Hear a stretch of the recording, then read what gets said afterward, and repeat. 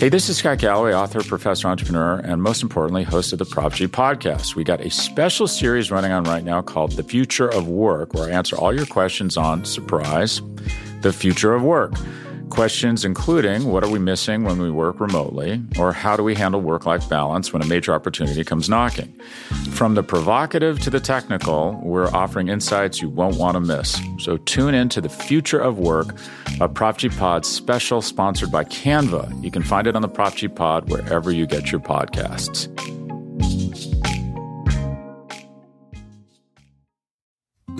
Support for this show comes from Sylvan Learning. When children love learning, they can tackle any challenge life throws at them. Sylvan's Insight Assessment can help you determine if your child is ready for what's ahead.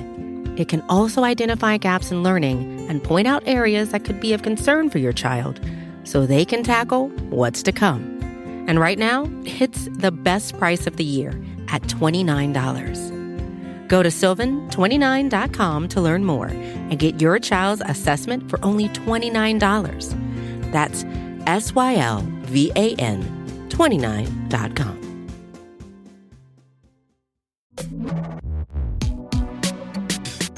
Hi, everyone. This is Pivot from the Vox Media Podcast Network. I'm Kara Swisher.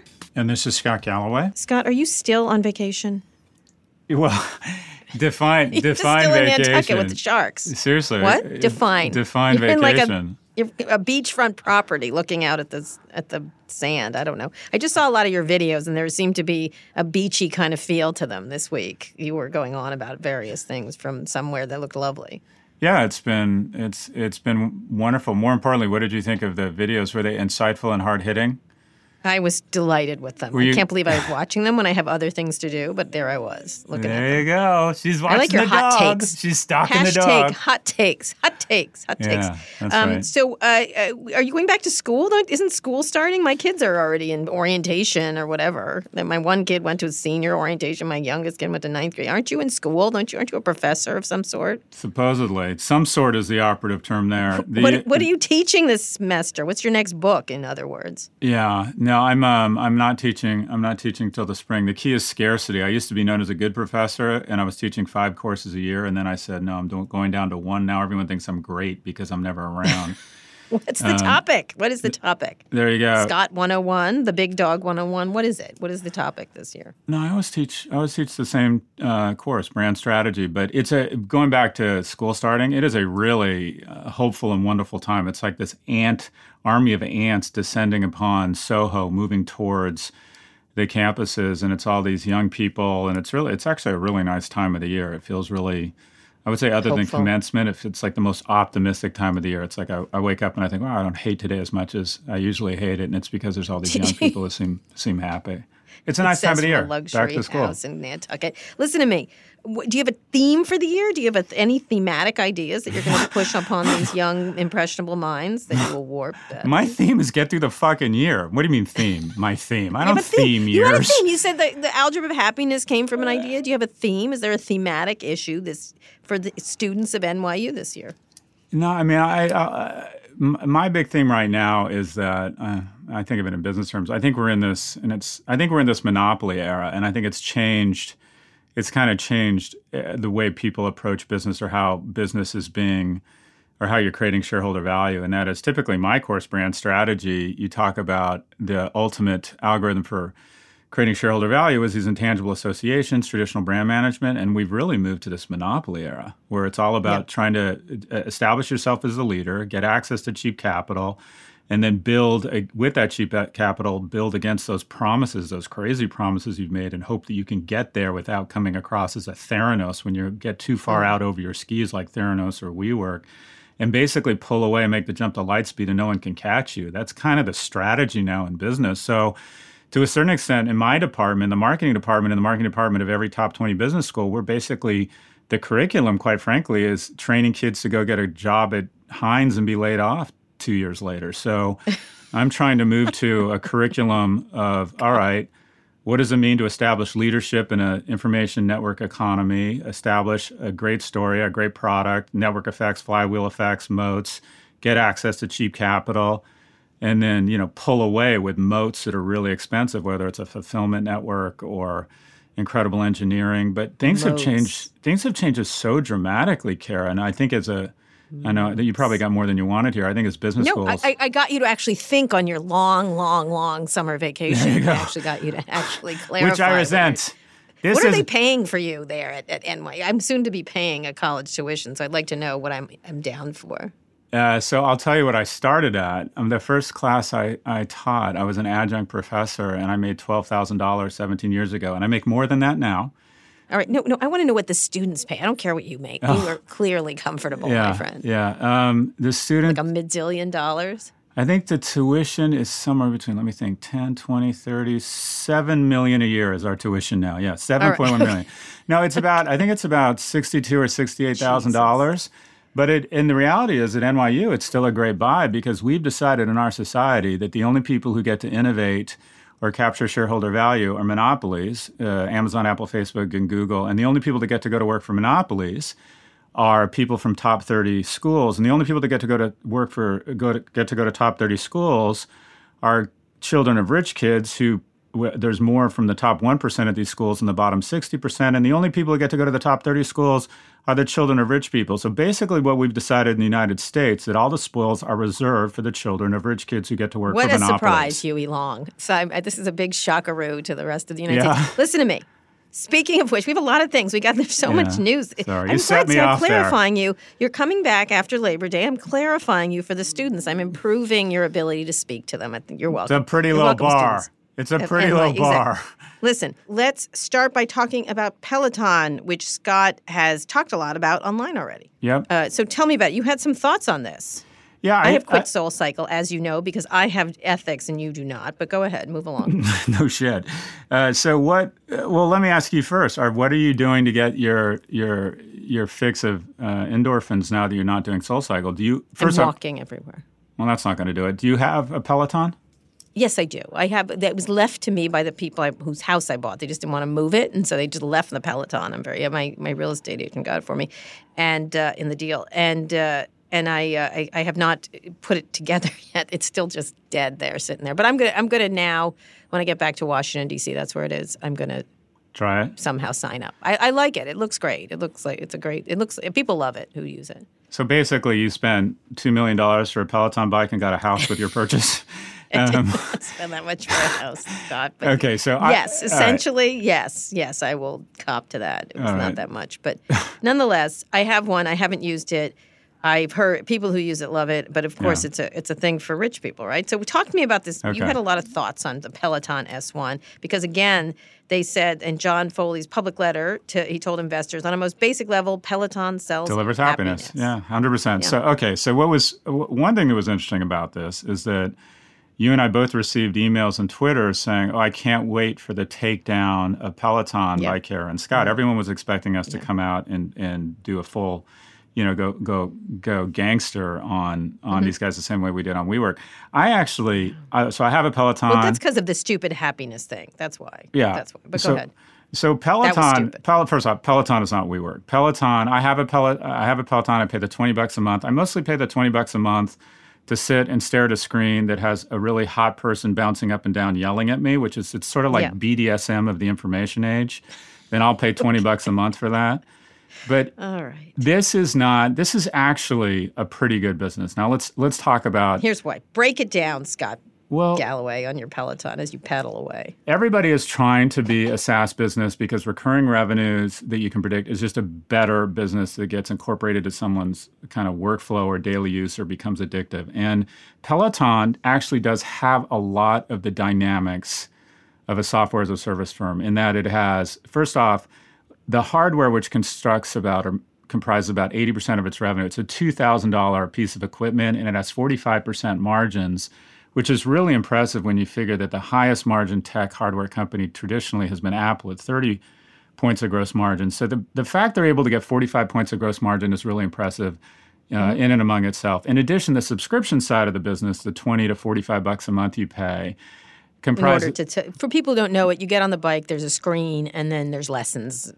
Scott had a shorthand version of that, but they have all kinds of lessons with their top instructors, and, That's right. and you can pick and choose them. You can do them live. You can do all kinds of things. You can do them taped, live, things like that. Different lengths, different intensity. They evaluate you, rank you. And that business, that subscription business, which really is similar to a cable company or a software company, is 20% of revenue, and it's grown from 15% of revenue. And then within that 20% of revenue, about, I think, somewhere between 10 and 20% of that is the app that's unbundled from the physical bike. So that's people who want to be on a fitness program and run through the park or ride their own bike.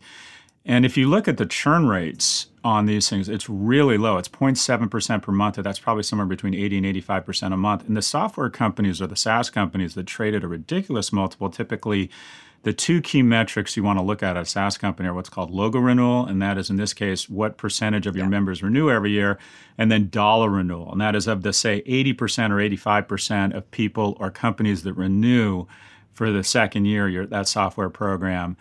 What do they spend relative to the year before? And ideally, you want to see revenue growth of like 110 or 120%. So if you can get 80 plus and 110 plus, meaning that like AWS, it's got like 90 or 95% renewal, right, and it's got 120 or 130% dollar renewal, more. And people spend more. Now, I don't know, I couldn't find the dollar renewal here, but it looks like the logo renewal or the remember renewal has strong SaaS-like metrics. So what do you have? You have really high margins on a tech hardware product. You have a recurring revenue stream that is growing at a good clip and has SaaS-like renewal rates. And you have $1 billion, $910 or $920 million in revenues, up 100%. You have explosive growth. It's losing somewhere between $200 and $300 million, but a lot of that, the margin, they got criticized for the margins on their subscription service is only about 44, 45 points, which isn't software-like gross margins, but a lot of those costs are things like studios, talent, licensing for the music, and you would think as they get to scale that those margins would go up. It's interesting. And they're adding adjacent businesses. That's what, there's these things like Tonal and Mirror and all these things, which is at-home gyms, which are these things that have little things that, it's sort of the old, like, remember Bowflex and stuff like that, That's but it's right. like a fancier version of Chuck Bowflex. Chuck Norris and Chrissy Brinkley. Norris, yeah. Yeah, and so it's these things you put. I'm going to try one because I'm trying all different things in the wake of my SoulCycle debacle, and it's interesting because they are also moving. Not just Peloton is not just bicycle; it's all kinds of exercise things, and so it's an interesting question. It's interesting what it does to exercise places like the Equinoxes of the world. People don't want to go to them, so it's definitely there are definitely innovative ways to exercise now that are very different. That don't sort of like having a trainer without having a trainer, and at the same time, there's all these businesses like Rumble, with Orange Theory, all kinds. There's all kinds of those things that are happening, which are SoulCycle like. So I agree. I think it's an interesting business. We talked to them years ago because it's the question of whether they can make it broader than just a bunch of rich people. I mean, the funniest. I retweeted this whole thing on Peloton. It was a joke. It was a Twitter meme that was hysterical about placing your Pelotons different places, and it was because making fun of their marketing, which is all about aspirational rich people, and it was really funny. It was like, I have this down in the basement with my nanny, who I make do this while she's doing the laundry, and it was super funny. So that's the question: do lots of people use these things? Yeah, it's but it's got to that point.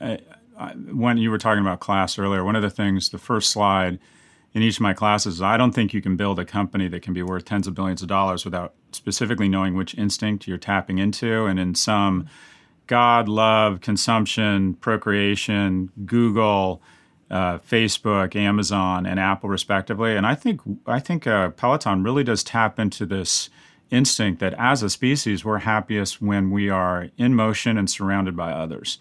And that is, when you and I are in our 80s, supposedly the things we'll remember most is when we are walking around Rome with our kids, or when we were playing a sport, or when you're in the company of others and enduring some sort of physical exertion. That is supposedly when we're happiest because it goes back to the days of hunting and gathering, et cetera.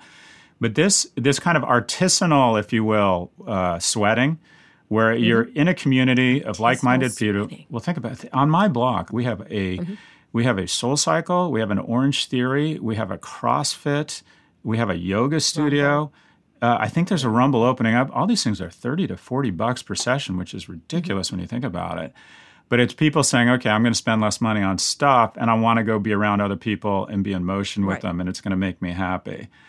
So it's definitely a huge industry. The fact that this connected fitness with software like metrics. Now, their last round valuation, let's talk, all of this has to be set against valuation. Their last round private valuation, $4.5 billion. So it's already trading at 5 times revenues, which for my mind is pretty rich. They're talking about going out at an $8 or $9 billion valuation, so 10 times revenues. So this guy, Josh, I think I'm blanking on his last name, Downtown Josh Brown, who's is his Twitter name, and I think he's fantastic. He's on CNBC, and he works with Barry Ritholtz. But this guy is such a clear blue flame thinker around stocks. He basically said in response to my hot take on Peloton that it's a great company. I'm just not sure it's a great stock. And I think he's exactly right. If you were to look at this thing, you would say, great company, great SaaS-like metrics. Is it worth $9 billion? Probably not. But it'll probably be one of the taller midgets of the unicorn class when it gets out, and that it'll probably go sideways, maybe go down a bit, but it won't collapse like what I think we have in store for us with Lyft and Uber, and if WeWork ever gets out. Yeah, exactly. But so we're surprising people. I think it's an interesting business. We think it's just a question of valuation, but it's definitely an interesting business, and it's the leader in that area. So, and others have tried to catch it, and have there's a lot of competitors in the space, but they've certainly got a great name and a great product. So we'll see about that. So let's move on to Facebook and Casey Newton's really interesting story about what it's doing to compete again with Snapchat. The Instagram is making an app called Threads, and of course, guess what? It's like what things that you do on Snapchat. It's meant to promote constant, intimate sharing between users and their closest friends and invite users to automatically share their location, speed, and battery life with friends. It's typical everything else. It's essentially Snapchat. It's essentially like the private Snapchat. And so during our prediction show last December, where we talked about what we thought would come up in 2019, one of my predictions was that social media becomes more about interacting with close friends than sharing publicly. Yeah, so we've talked about this, that Snap is, Facebook has an R&D department. It's called Snap, and now it's TikTok. And TikTok, what would be interesting is, can TikTok do to Facebook what Facebook has done to everybody else? And TikTok— That's a really good point. And now we have, I don't know if you see, but Facebook has also responded and launched a kind of a copycat product called Lasso, I think is what it's called, but that looks very TikTok-ish. So it'll be interesting to see if the giant, if the elephant is able to dance and continue to innovate or copy other people's products. Now, what Facebook has been able to do that most big companies aren't able to do is they're willing to cannibalize themselves. And that is, they'll say, I don't care if it cannibalizes our legacy business. If this is where the puck is headed, this is what we're going to do, and we're going to go hard at it. But to Snap's credit, and you predicted this and I didn't, Snap has carved out a nice niche for themselves. They have. And has been able to has been able to hold on. Yeah, I might go see Evan Spiegel next week they're having an event in Los Angeles. It's kind of interesting. But it's true. I always feel like if you have a creative product, it works. You know what I mean? You can't just get by on copying everybody's stuff. People are onto you. And again, I have to say, even though the teens complain about Snapchat, they're consistently using it, which is interesting. To me, it's really— I don't think he's going to stop using it when he goes to college either. So it's an interesting— we'll see. I think creativity does win out. The last thing is, which it feels like 100 years ago, and maybe you've been on this island that you've been on, but Trump claiming that he could use emergency powers to force private companies to relocate out of China. He said he has no current plans to do so, but he hereby orders people if he needs to. This is obviously ridiculous. But I'm just curious how you think, Apple has this event coming up, and they're going to be, who's going to pay for the tariffs? Tim Cook went and met with President Trump, had dinner with him. Where do you see this playing out, this sort of after the G7, where it's going to go, this tariff war? China's just said it doesn't want escalation. So, it seems to change every week. So I heard, and I've done some investigative journalism here, I heard in that meeting between Tim Cook and Donald Trump that based on the recent run-up in Apple stock, that Tim Cook has he has offered to buy America from the Russians to Trump. He said, we'll take back America from the Russians. Anyways, that's my bad geopolitical joke. Okay. So look, we the Chinese have already won. They've won. Yeah. They think in 20 and 30. How so? Explain for the people.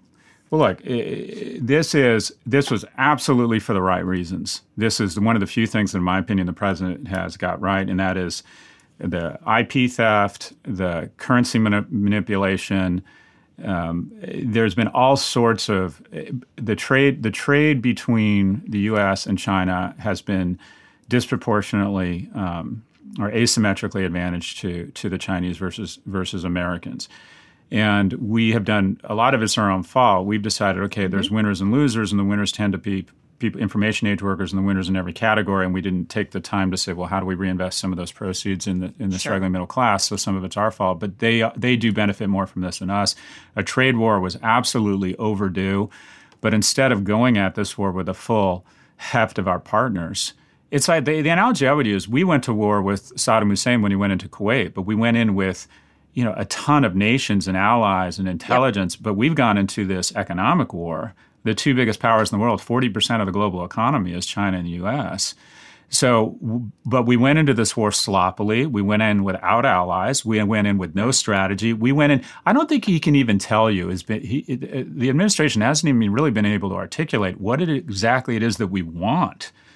So we're angry, and we can highlight why we're angry. I think he's just saying unfair. That's really okay, much. But what exactly do you want? And then again, we think in election cycles, and he's constantly backpedaling. The stock market goes down. Someone tells him that if you go into a recession before the election, you're going to lose the election. So then he goes, well, I'm having second thoughts about it. Or maybe, or me and they reached out and we're going to get a deal done. And then the Chinese go, well, actually, no, we didn't reach out. I mean, they have won. They have figured out, we have this guy, the election is coming up.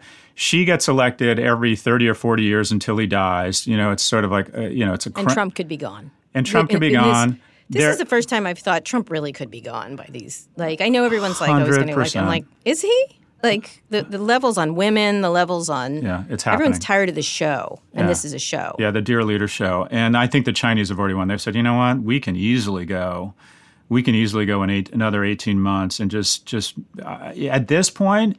It's like the Chinese are like, you started this. Let's play it out, boss. Let's play it out. I think you're 100% right. It still will have impact on companies like Apple and others. Who's going to eat the tariffs? It could cost. There are some reports today that it could cost from $500 million to $5 billion to their. And they have this money, but will they eat the costs and not raise the prices? And we'll see. We'll see how long it goes. But you're right. Everyone's playing the waiting game with Trump, and I think it's the same thing with the media. He attacked. He's been crazy attacking this week. It's like even more so around nuking hurricanes, around every story he's questioned, even though it seems like they're really good stories. And I do the same thing I feel with the media. We're just going to wait him out, like just keep banging away, which is really it'll be an interesting to see who. I think he'll end up losing this particular fight because even Fox has started to turn on him a little bit. Anyway, it'll be interesting. But we're going to take a quick break. When we get back, we have wins and fails, predictions. And now we have listener mail. We got a ton of listener mail. People love us. And, of course, we're going to talk about bedbugs when we get back.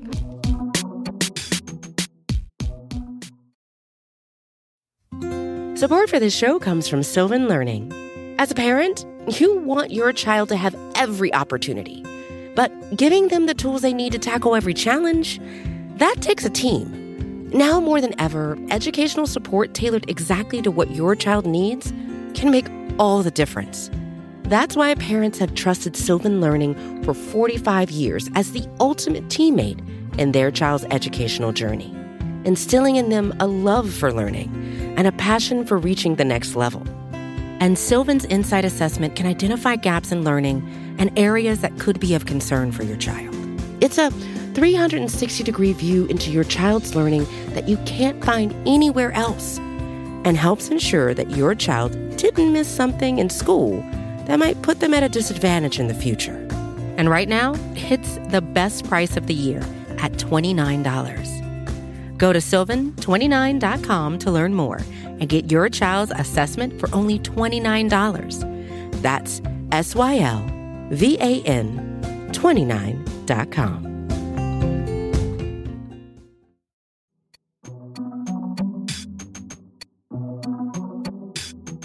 We're here with Scott Galloway and Kara Swisher. Scott, what are your wins and fails?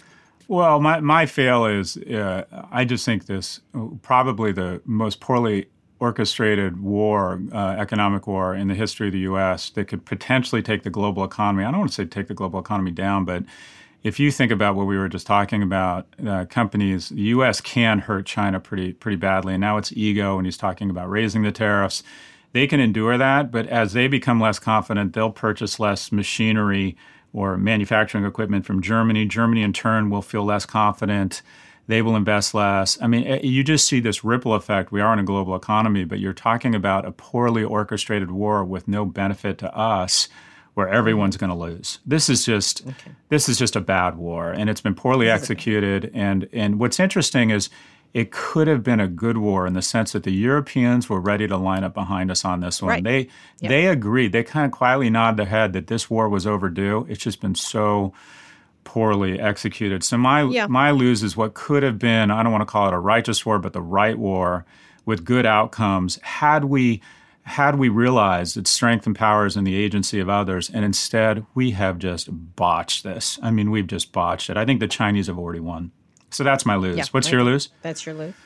There's a couple of them. There's a wide range of things this week. I do think this thing that I work for the New York Times. I write a column for them, but a lot of these letters people are writing, angry. Two people at the Times wrote letters angry to people over fights on Twitter. Yeah. And one was Bret Stephens, the other was an editor, a political editor. I'm totally blanking on his name.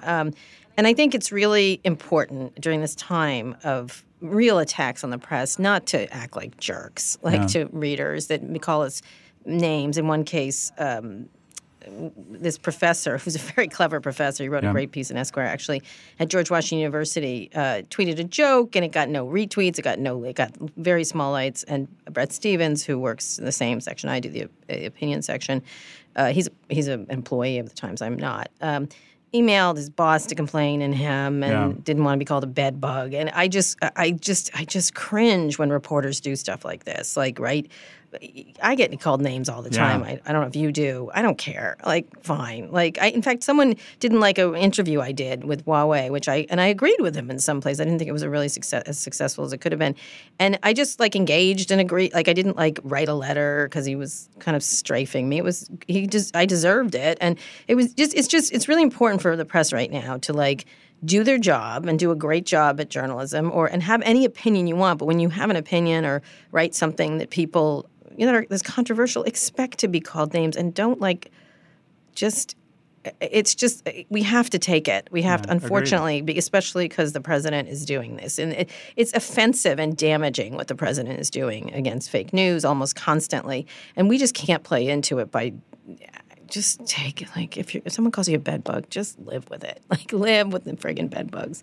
Yeah, I thought of you when I saw this because I like Bret Stephens. I think some of the more thoughtful people at the New York Times. One of the reasons I love the New York Times and it separates them from News Corp is they actually try to bring on thoughtful people to provide the other side. I don't know if you've ever seen, when The View decides to bring on a conservative, it brings on Meghan McCain. And they're just to kind of make their point.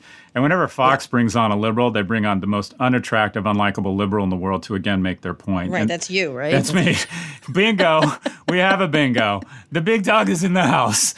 Anyway, so anything. Hello, I'm here to get beaten. Remember they had Hannity and Combs? I'm making Remember their that? point. Oh, I am man. literally making their point. Anyways, but they do a good job of bringing on these thoughtful conservatives, and Bret is very good. And I thought of you because occasionally people get in your face, and what you do is you clap back and you get in their face, and you do get into these little, what I'll call these little Twitter border skirmishes. But what he did, and this has happened to me, and this really pissed me off. Oh, someone wrote a letter about you to your provost? Oh, I think that was God. me. Do you know how many times the dean has had headaches over me? I think about this. I bet. And every time, and I'm just Bret, let me tell you what happens. It's a pain for the dean or the provost. They don't like it. And you know what they do? They say, this is about academic freedom, and we're behind you. And I can't imagine that the provost of George Washington or wherever this professor is didn't have the exact same response. So he invited him to moderate a panel between the professor and I'd be happy to moderate the thing. I'd love to do that one in George Washington. This professor is really funny, too. And so I agree. It's like, don't write letters. Like, you can clap back on Twitter. You can, especially when you're an opinion columnist. But being perpetually offended when actually real people have problems on Twitter, like, are really attacked, like, it just, New York Times columnists or people of privilege should not be. They can complain, but honestly, it's just not a good look. Yeah, but the bottom line is if you don't upset people, if occasionally people don't go back in your face as a journalist or an academic, you know what? You're not saying anything. So expect a little bit of it. And there's two ways to go. I used to get back in people's face, and you were sort of a role model for me. And now I decide that when I get back in their face, I start thinking about it too much, and it weighs on me, and it upsets and it depresses me. Now I just ignore it. I just don't respond. I end up being pals with most of those people because I'm not that mean. I'm funny, or I sometimes, it's funny. I end up, like my whole Scaramucci thing. I went after him for a long time, and then he's not my pal, but you know what I mean? I tend to use humor a lot more in the thing. I just think you should expect to be attacked. Welcome to the as kitchen. A journalist. Welcome to the kitchen. Yeah, exactly. Yeah. I think no more letter writing. New York Times people or any reporter. No more letter writing to their bosses. That's just 100%. So Win, let me talk about a Win. It's along the same vein. Josh, I think his name is Josh Hawley, a reporter at the Wall Street Journal, wrote a fantastic article about how big tech used to be innovators. Now their primary form of innovation is to exploit people. And it was really powerful that now the way they're adding shareholder value is, okay, how do we figure out a way to pay 4 million driver partners less than minimum wage and delay and obfuscate the actual analysis of their pay? And some great articles have come out recently saying that, no, they are actually making less than minimum wage, or to have more and more contractors or what have you. But the new era of innovation is exploitation. And it's not only sad, but it's an important point. It's an important topic that needs more discussion and more examination. I was even thinking about AB InBev. There was so much innovation in the drinks category in the 70s and 80s, and then AB InBev came in and said, all right, our primary source of innovation is to cut costs, and now they've kind of cut down to the bone, and they need to start innovating again, and they're coming out with all these great little kind of malt brews and different things. But we're in this really unfortunate stage with big tech where the primary source of innovation is exploitation. And it goes back to another key theme, and that is, without more journalists, I'm jumping all over the place. I apologize, but I thought one of the biggest stories this week, and it just made me really sad reading about it, was Oklahoma's decision to fine Johnson & Johnson $550 million, and the fact that Purdue may in fact be bankrupted or take themselves into bankruptcy and then come out as an up corp, and all the proceeds and profits go to the victims of opioids. And I really wonder if there had been as many journalists in this nation doing long-form journalism as there were 30 years ago, would we not have recognized the devastation, misery, and just general tragedy of the opioid crisis sooner? And that is what we're doing with the social media, Scott. I feel like we're ringing the alarms and stuff like that. I think it's a similar thing. Or it's not as devastating as the opioid crisis, but I'm saying I think journalists did write a lot about it. I think the question is people were okay with it, and it takes a while for people to finally act on these things. I don't know how. It seems like every kind of crisis like this, whether it's a water crisis or pollution or whatever, someone goes too far, just like Trump removing the methane rules today, and then there's going to be cancer and deaths and everything else, and the press will write about it, and then there'll be lawsuits. It seems like the American way. It goes to the notion that Americans, because we're in love with the macho, right? We're Clint Eastwood and General Mattis, who I'm actually interviewing next week, and I do think he's an. Ask him. Get him to say Trump's name. Yeah. People who don't do allies are bad. Like, which people? Which one? Like, Did you notice that book? He never says Trump's name. Yeah. Well, I don't think. I think that's the way I think that's his punishment. I think Trump would rather use his name in a negative sense and not use it. But anyways, there's this macho where we've decided, okay, regulation is wimpy and European, and the reality is some of the tragedy of the commons has been because we haven't had enough regulation. That's right. We haven't had enough scrutiny. We haven't had enough thoughtful people, elected officials saying, well, what happens when people become addicted to opioids, and who's responsible for that? And even weird things, like I was thinking about it, George Michael, Tom Petty, Prince. We think that they died of heart attacks or overdoses, but weren't those really opioid deaths? mean, how come it's just strange we haven't connected Elvis. We haven't connected the dots sooner. Don't go near Elvis. I love Elvis. Thank you. I don't know how you brought up Elvis. Anyways, I think Elvis because he died on the toilet of drug abuse. Didn't he? Oh, I thought he died of ice cream. No. Anyways, well, among the other things, but it was drug abuse. Yes. But look, I wonder. I wonder if we're about to acknowledge that regulation isn't necessarily a bad thing. It doesn't mean we're wimps if we ask our elected officials to be more thought or have greater scrutiny, and also hopefully armed by the greatest police force in the history that doesn't carry a gun or badge. Journalists. Guess what? Real women regulate. Real women regulate? Get ready for Elizabeth Warren, President Elizabeth Warren. So are you all in on Elizabeth? Do you think is she? I don't know. Now that I'll tell you, my win for the week is now there's just 10 of them on that stage, which so you can see them all together. Gillibrand out, Hickenlooper out. Yeah. And predictions. Do you have a prediction? No, bro, I guess. I do not have a prediction. But first, we have the listener email and voice email. So before we get to predictions, let's hear from some listeners, shall we? Go for it. Hey, Kara and Scott. This is Dan Alasso. I'm a history professor in Bemidji, Minnesota, and a big fan of Pivot. Super sympathetic to your approach, Scott, to inequality and class. But I gotta ask, what's the beef with Tesla? EVs are not as dirty as ICE cars, and Tesla is unlikely to increase the number of cars purchased, especially if autonomy ultimately works. It's more likely to shift cars off of petroleum while we're waiting for overall volume of vehicles to decrease, which could make all the difference to the carbon tipping point. And VW, give me a break. Dieselgate 2 with a new defeat device that apparently turns off the cleaners above 90 degrees Fahrenheit and below 50. I don't think it's inconceivable that Tesla would ever sell, but I can't see Elon with 22% of the stock and supermajority voting rights to sell to VW. And I really don't see where you're coming from with the idea that the wheels are about to come off. If you guys really wanted to go after Elon, the question to ask would be who's going to rule in space? Are we really going to hand the moon or Mars or the asteroid belt or even low Earth orbit over to billionaires to try to create some type of Robert Heinlein millennium just because they're the guys that can get there? Thanks for listening. Wow. The Bemidji people are smarter than you are, Scott. I want him as my new host. God, I hate it when thoughtful people call me out. So what do you say? Answer. So first off, word to your mother, that was really impressive, and I think a lot of your points are really accurate. And he said a lot there, and I'll go in kind of reverse order.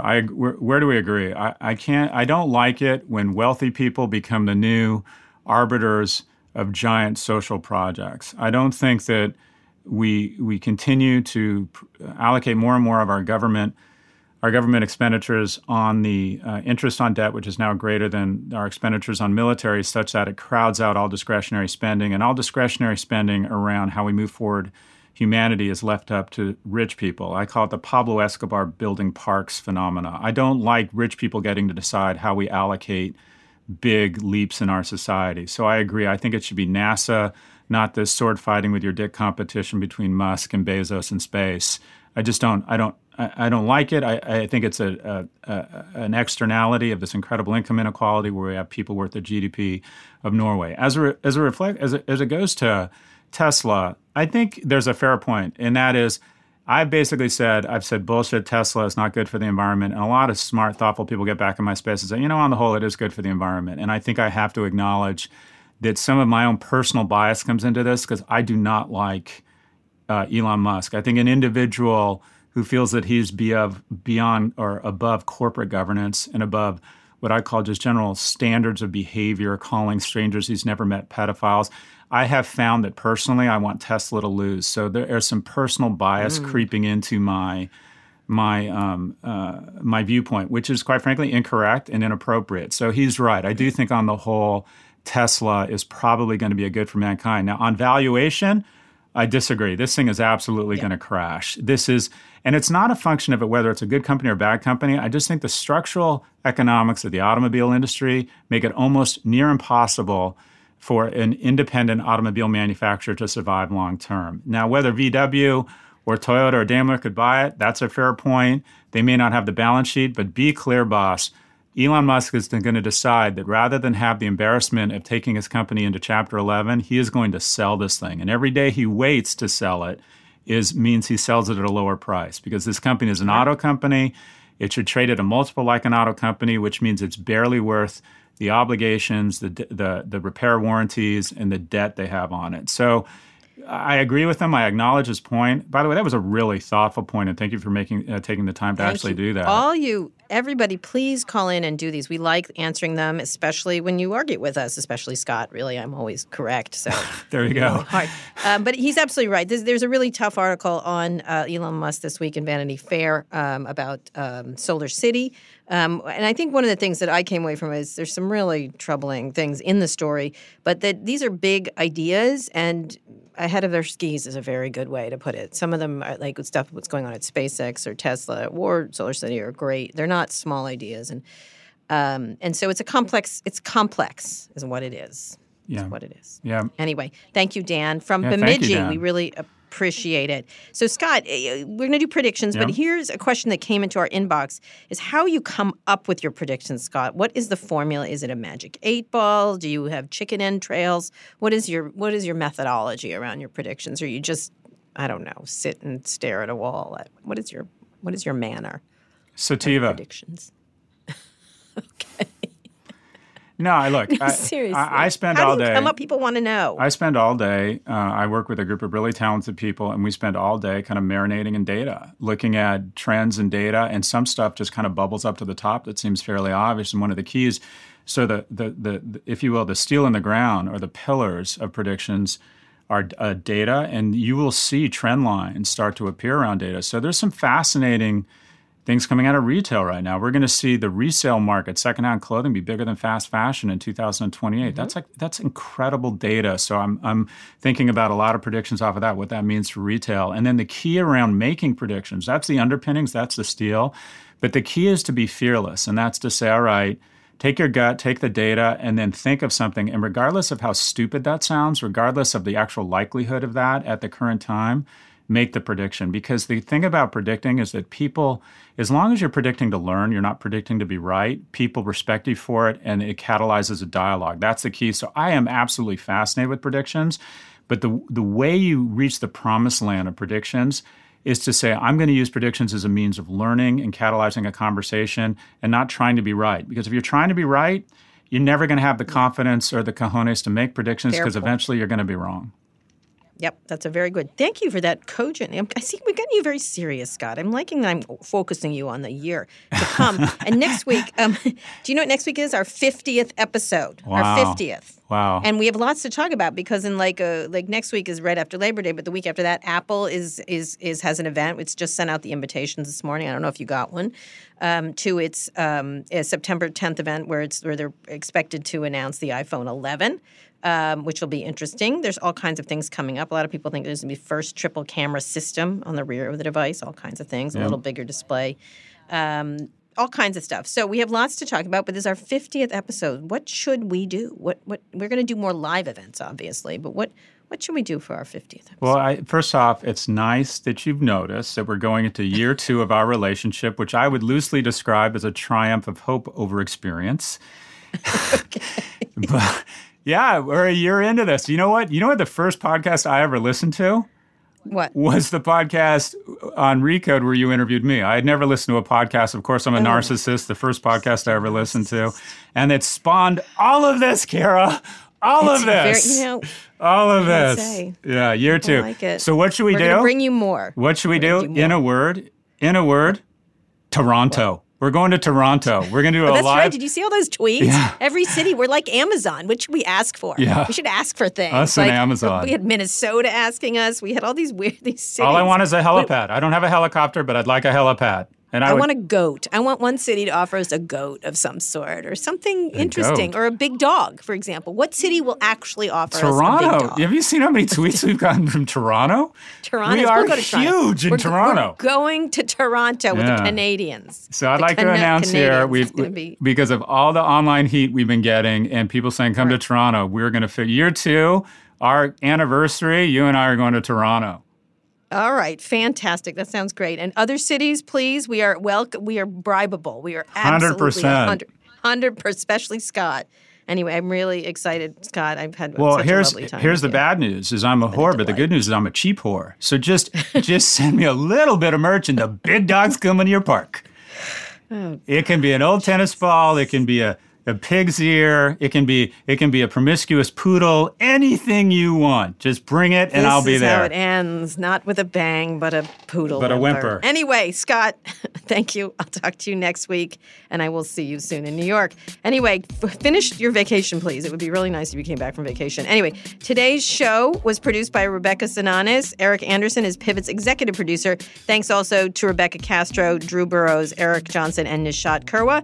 Special thanks to Gautam Shrikishan for engineering this episode. Make sure you're subscribed to the show on Apple Podcasts. And if you like this week's episode, leave us a review. Also, we got so many emails, so shoot us more emails at pivot@voxmedia.com. Thanks for listening to Pivot from Vox Media. We'll be back next week for another breakdown of all things tech and business.